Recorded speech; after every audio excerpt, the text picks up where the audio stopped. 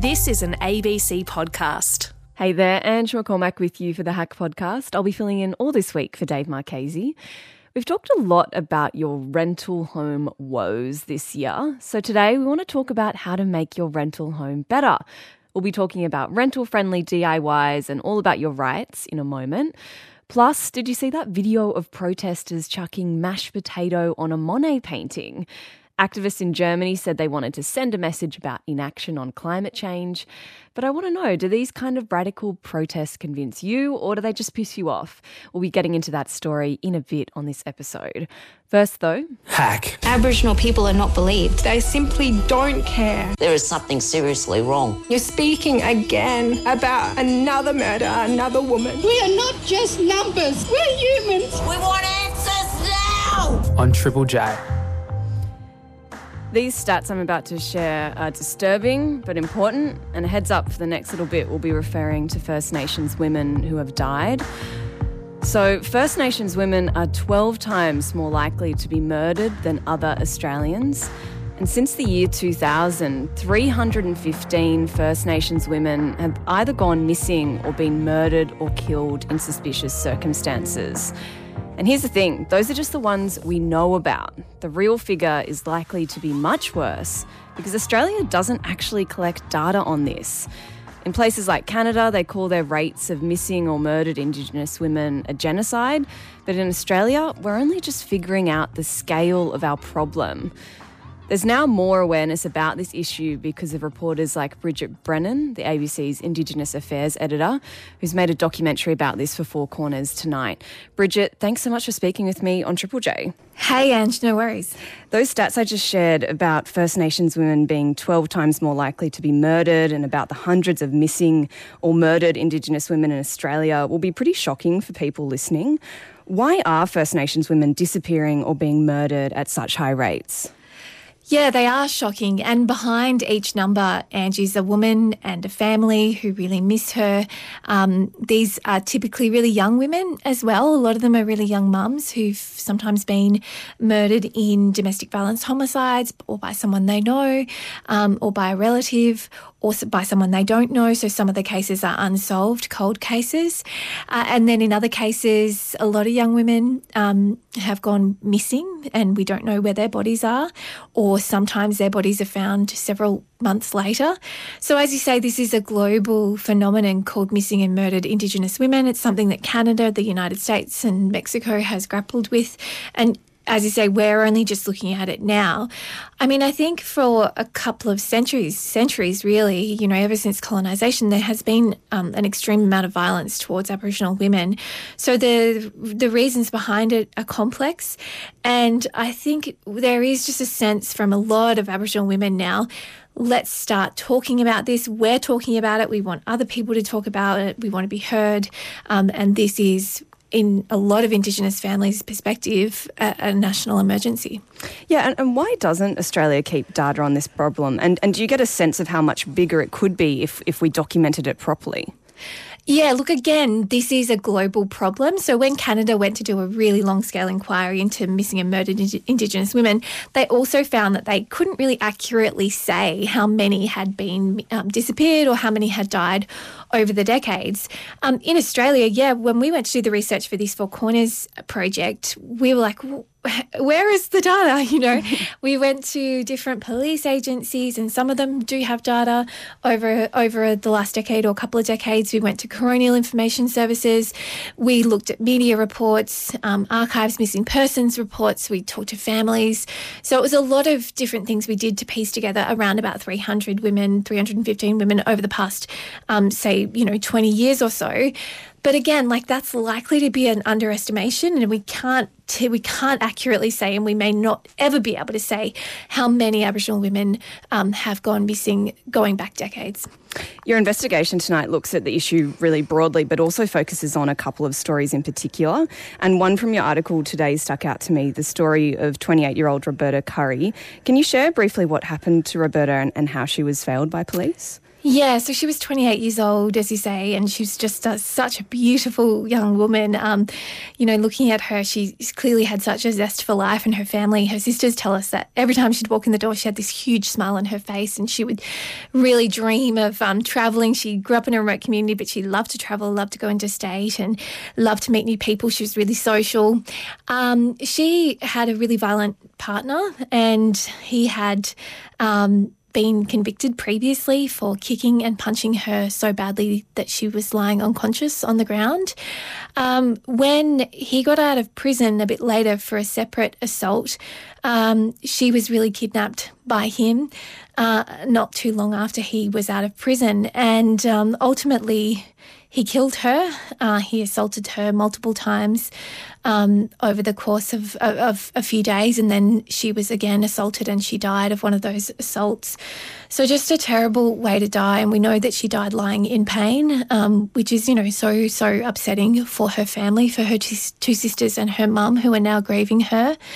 But there was also an examination of the police response in the coronial inquest in the Northern Territory into Roberta's death, and that's because 5 days prior to her death, police had told her to stop calling because she had called one night to get some help. So we look at that case tonight on Four Corners, and we were very lucky to hear from her sister, Julianne, who spoke about what life has been like without her now in their lives. That's just one story of many that you cover. It's unfortunate that isn't, an uncommon story that you've had to look into for this investigation. You're listening to Hack on Triple J. I'm speaking with the ABC's Indigenous Affairs editor, Bridget Brennan. Bridget, you mentioned before, for every missing or murdered First Nations woman, there's a community who misses them and they're grieving them. And often this grief is extra hard because they might not know where they are, or they don't know the circumstances of their deaths. What impact can that have, that kind of complex grief have on a First Nations community?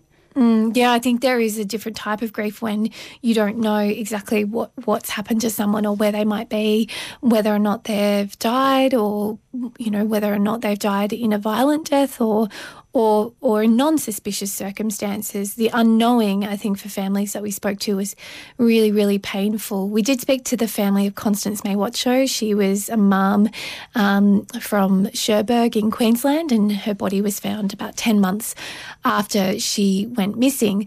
And for her family, one of the heartbreaking things is her teenage son, Orlan, actually went searching for her around the streets of Brisbane. He was looking for her, actively looking for her, and so were other members of her family. And he said, I had a feeling something wasn't right. I think that period for them has been hugely, hugely traumatising, just not knowing that 10 months, not knowing where she was, and then getting that, the worst call of your life to say that she's been found dead, or that her body had been found some months later. So again, that's another unsolved case. And that, I think, just compounds their grief and their anger that is an unsolved case, and that, in fact, her body had been dismembered. They're pretty confident that someone killed her and that this is a suspicious death, and they're really, really searching for answers during an ongoing coronial inquest. Just quickly, Bridget, there's so many issues here that need solving quite clearly, but what would meaningful change look like to help to get on top of this issue? As I said, there's so much going wrong here. Yeah, I think it's going to be different for each community and each family and each individual. So there's not necessarily an overarching answer to that, which I know, means that it's not simple. But I think attention, for one, all the families we spoke to know that their relative's death appears to be part of a larger pattern of violence against Aboriginal women. So they're talking about, can other people please start talking up about this and listening to us and amplifying our voices? I think if we start there, then that's a really good place to begin. Absolutely, and that's where we're starting tonight with your investigation. Bridget, thanks so much for speaking with me today. Hey, thanks, Ange, for having me on. Hack on Triple J. That was Bridget Brennan there. You can watch her full investigation on Four Corners tonight at 8:30 on ABC TV or later on iView. If you or anyone you know needs help with family or domestic violence, you can speak with an Aboriginal or Torres Strait Islander crisis supporter on 13-YARN. That's 13 92 76, or you can always call 1-800-RESPECT. Hack. And then unfortunately, about 4 months before my lease was ending, the owner turned around and said that they were wanting to sell the property. Triple J. All this year we've been covering your stories about renting. It's been pretty grim, to be honest. We've heard about how competitive the market is, how landlords are raising rents like crazy, and how getting stuff done, like mould removed, is making you super fed up. I want to know though, have you ever taken things into your own hands and made improvements to your rental? Like done up the garden, freshened up the bathroom, or installed something like aircon. Or maybe you've been tempted to do this but wondered what your rights are and if it could backfire on you later. If you've done DIY renos to your rental and made your home better, tell me how it went. Call in 1300 0555 36 or text in 0439 75 7555. In a sec we'll get some rental-friendly DIY tips. First though, Edwina Story got her hands dirty and looked into this issue. So back in lockdown, when we were all doing the 11 a.m. press conferences and we knew the daily COVID numbers off by heart, me and my partner started a little backyard project and knocked down this old rotting shed that was taking up most of the backyard. We cleaned the place up, hung fairy lights and made a cute as shit little entertainment area. And we planted a big veggie patch because it was the pandemic and that's what everyone was doing. But the whole time I wondered, have we just added like $100,000 of value to our rental? Could our landlord increase the rent or put it up for sale? Have we just ourselves? We know the rental market is dire at the moment. You've heard all about it on Hack, about renters being asked to leave because their place was falling apart, about hiking rent prices and mouldy walls. So if you want to make your shitty rental a little less shitty, are you screwing yourself over? I asked Leo from the New South Wales Tenants Union. The problem for most renters when they're considering this sort of thing is that we just don't know how long we're going to be in a home.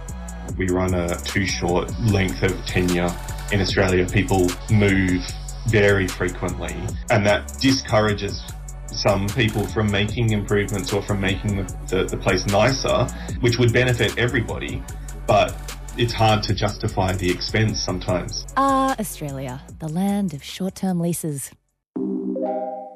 So what about when you get permission, you make your pretty little garden, can the landlord just up the rent? Leo says that when it comes to rental increases, there are a bunch of things that are considered, like how much similar places in the area are, but funnily enough, affordability is not one of those things.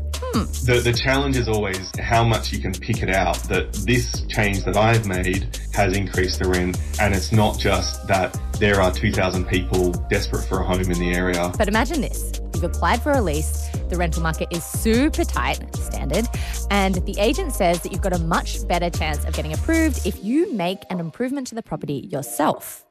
That's what happened to Holly. So back in 2020, Holly found a cute little place for herself for $250 a week. Score. And the property manager came back to me and said on the down low that the owner was going to go with someone else that didn't have pets because I had my dog Douglas with me. And the property manager said, what can you offer the owner? Because I know that if you can offer the owner to do maintenance on the property yourself or increase the value of the property, they'll definitely accept you. She'd been unexpectedly homeless for a short period and was keen to get back on her feet. So when the agent suggested that she sweeten the deal on her application, she was happy to come to the table. I said, look, the Perth summers, they're horrendous, so I'd love to put an air conditioning unit in the property. I was going to get a portable one, but if I install a $1,500 unit, then I'll leave it at the property when I leave, and it increases the value of the house. She got accepted and got the air conditioner installed. It cost her close to $2,000. And then unfortunately, about 4 months before my lease was ending, the owner turned around and said that they were wanting to sell the property. So the property was on the market for about maybe four or 5 days. Ouch. Can landlords do this? It happens. I don't know about frequently. She's essentially given the landlord the aircon rather than $1,000 cash. They're trying to secure a home in a really tight, competitive market. So it's more common to offer rent in advance. It's more common to offer a higher rent. But making improvements does happen, and it can make some sense. I mean, it certainly makes more sense from the renter's perspective. Leo points out that your rental agreement is a contract, so there's space for both parties to negotiate and agree on some terms. What the law usually misses in tenancy is that renters don't have an equal relationship with the landlord. They're trying to find a home and meet those really basic needs of survival, and people will agree to things that aren't really in their interests or don't have the time to consider what's the fair trade-off here. He says, unlike many other industries, we don't have controls over pricing for rentals. The law doesn't protect tenants against that in the way that we do in a range of other places where we know that the consumer doesn't have an equal relationship with the provider of a service. And unlike other essential services, Australia actually has a really unregulated pricing structure. So if you think about energy, you think about water, all of these things, government is taking quite an active role in making sure that the prices don't get out of hand. Don't do the same thing in housing. It is really a symptom of a fairly broken system. Hack on Triple J. Edwina Story reporting there. A lot of you have thoughts on this on 0439 757 555. Ben from Melbourne, you say, I installed aircon, but I'm a technician and installed it in a removable way. Very smart move. Pete from Newey, you say, my brother used to build wood-fired pizza ovens in the backyard of his rentals. That's pretty handy. Let's get some practical tips on doing up your rental home. Barry Dubois is a designer and co-host from the TV show The Living Room. Barry, have you come across this often? People wanting to improve their rentals out of their own pocket? Barry, have I got you there? Not sure that Barry is on the line, but let's go to Sean in Melbourne. Sean, you've done up some of your rentals. Hey, Sean from Sydney here. Yeah, we've done our last two places. We probably did about $500, $600 worth of work in our old place to make a garden bed, and probably done about the same in our current place in Roseville. Yeah, right. And we kind of. Sorry, go ahead. I was just going to say, what did the landlords think? What happened after that? We haven't heard from them. It's been a very interesting situation where they've just let us in, and we've reached out to get a couple of repairs. But we figure, why wait until home ownership to sort of live the life we want to live in terms of having a nice home garden and being able to produce a yield for ourselves in that regard. Yeah, make your house a home. That's a nice idea. Thanks so much for the call, Sean. Barry Dubois, designer and co-host from The Living Room. I think I've got you here now. Do you have some advice, Barry, for someone who's just moved into, I don't know, say like a share house rental, it's seen better days, maybe has some peeling paint, that sort of thing? What would you do first to spruce up the place if you wanted to take this route? Thank you. Yeah, I'm here now. And I mean, quite frankly, there's a million things that renters can do, and that's not really my shtick. But I really took a lot away from what that last caller just said.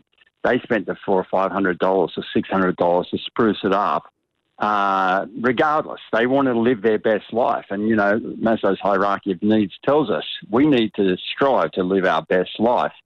So, being that the built environment or the space that we live in has such a strong effect on us as humans, when we might be investing in the bricks and mortar, so to speak, but we're actually investing in ourselves and getting more out of our life. And so, sure, you can do removable wallpaper, you can make light fittings, you can revamp stuff. All that stuff's on YouTube, and you can see a million things like that. But I really encourage people to take ownership of their space, whether it's rented or owned, and because you'll get more out of your life if you do that. So you're saying, I mean, it's kind of obvious, but like you live in a house, you want to make it feel like a place you want to be and don't put up with, you know, a space that doesn't feel like home. Yeah, because we, as humans, we need to live a balanced life. And you're right, in Australia we seem to be the country of short rents. But the fact of the matter is, home ownership in this country, contrary to what a lot of media will tell you, is less and less every year. Since 1975, there's been less and less home ownership in this country. So more and more of us are renting. So it's going to be a cultural change, but we're going to have to change and start taking ownership of our rented spaces. Our homes are our homes, and a home offers security, a sense of self-esteem, something to be proud of. So when it comes to, I do have some rules, however, if you want to make make your home better, cheaper. Yeah. So I can share those with you. Yeah, let's get into some of those, especially on a budget. I mean, things like design choices, like furniture and plants and that sort of thing, lighting even, the ways to achieve this, or is it getting out the tools and actually changing some of your property as well? Like what's going to be the best way to do that? It's a combination of all those things, and start with the plan first and foremost, of course. What I do see a lot of renters doing wrong, and general homeowners do this wrong as well. We are obsessed with consumerism, so we'll go to Harvey Norman's or Freedom or IKEA or one of those guys, and we'll see a lounge that we really, really like. Okay, and it creates an image in our head of how life should be for us. We should be laid stretched out with our partner at the other end of the lounge and a coffee cup in one hand. And all of a sudden we're interest only in on this piece of furniture, and we get it home and it's wildly too big for the space. So you're not acquiring the balance you need from a home. So first and foremost, I do a couple of rules. I measure my home out and I have a plan of the home. The second thing I would do is identify the sort of mood I want to have in each room. If it's the entry of the space, even a one-bedroom apartment has an entry. And when you have guests to your home, sometimes either for the first time, but sometimes these people are people that you're going to know for the rest of your life. You want to have them feel very comfortable in the entry of the home and know where to go. So rather than talking about, like I said, wallpaper and paint stripes and stuff like that, I'd like you just to think about using plants and furniture to guide your guests through the space. The beautiful thing about architecture is it can create a space, but the way you furnish it, and especially when it comes to balance and scale, you can really direct the journeys that people have through your home, and that's what becomes interesting, and that's what makes your home special to them. That's really interesting. Yeah, I feel like lots of people listening right now will be thinking about their entryways and thinking what they could do to make their spaces a bit more welcoming and that kind of thing. Even if they are limited by being a renter, there are options, as you're saying there. Yeah, you can be, but you can imagine if everybody listening now imagines opening up the door of their unit, their home, their flat, their unit, whatever it is, and what do you see? Generally in Australian architecture, you get to see everything. Yeah. There are no surprises. So think about an oversized pot with a large tree in it, or something that will grow into something large. Does a couple of things. It takes toxins out of the air, creates oxygen for you. But what it will also do is give a sense of mystery on what's around the corner, which may be a slightly more intimate zone, being a living space. As humans, we want to be, because it's in our DNA, we want to be directed to, when we were cavemen, was the fireplace, because that's where we met guests. The fireplace was just outside the cave, and that's where we met them, and then they had to be invited in. The modern day fireplace is the kitchen. Yeah, so when they open the door, they want to sort of be directed. They want to have their shoulders pointed towards the kitchen, and you can do that with maybe a small hall stand, maybe a plant. So many options, Barry, and I think, it's such a good entry point, literally, to this conversation about making your homes, rental homes, more homey. Thanks so much for your time, Barry. We do have to keep moving. On the Triple J text line, someone says, I've put in a few gardens at past rentals, not too expensive, but worth it. I love to go back and see how they grow. What is worth more, art or life? Are you more concerned about the protection of a painting or the protection of our planet and people? On Triple J. Got to keep moving. Have you seen those videos of climate change protesters throwing stuff or gluing themselves to famous paintings in galleries? There's been tomato soup thrown at a Van Gogh painting. People glued themselves to a Picasso. The latest protest happened in Germany yesterday. Protesters threw mashed potato on a Monet painting. It wasn't damaged as it's behind glass. The protesters said Monet loved nature and captured its unique and fragile beauty in his works. How is it that so many are more afraid of damaging one of these images of reality than of the destruction of our world itself? I want to know, do you think these protests help the fight against climate change, or are they so divisive and distracting that they kind of do the opposite? Let me know what you think about these kinds of protests. Text in 0439 757 555. Dr. Rod Lamberts is the Deputy Director of the Australian National Centre for the Public Awareness of Science at the ANU. He researches public activism. Dr. Lamberts, thanks for speaking with me. What do you think about these protests? Do they work? That's always a good question. It's not about whether they work, it's whether they work for certain audiences and for certain purposes. Like there's no generic it works or it doesn't, you know. They haven't solved climate change with this. No, they haven't, but it's also, you know, like they're not talking to conservative oil lobbyists when they do that. They're talking to a different audience, you know. And I think that's why we've got to talk about whether it works or not in the context of who they're actually trying to communicate with, what they're trying to achieve. So the blunt questions about is it good or bad kind of don't work. What audience do you think they were going for, if not a broad one, in this performance stunt, whatever you want to call it, this piece of activism? Look, I think it's a few. It's obviously like any communication act, you could argue, is for your in crowd, you know, your own people, to say, look, we're doing something, maybe you should step up too, or, you know, there's a certain kind of performative aspect to that, and we all do it with our own tribe. But there's also, there might be an idea or a hope that it will shock and awe some people who aren't normally listening.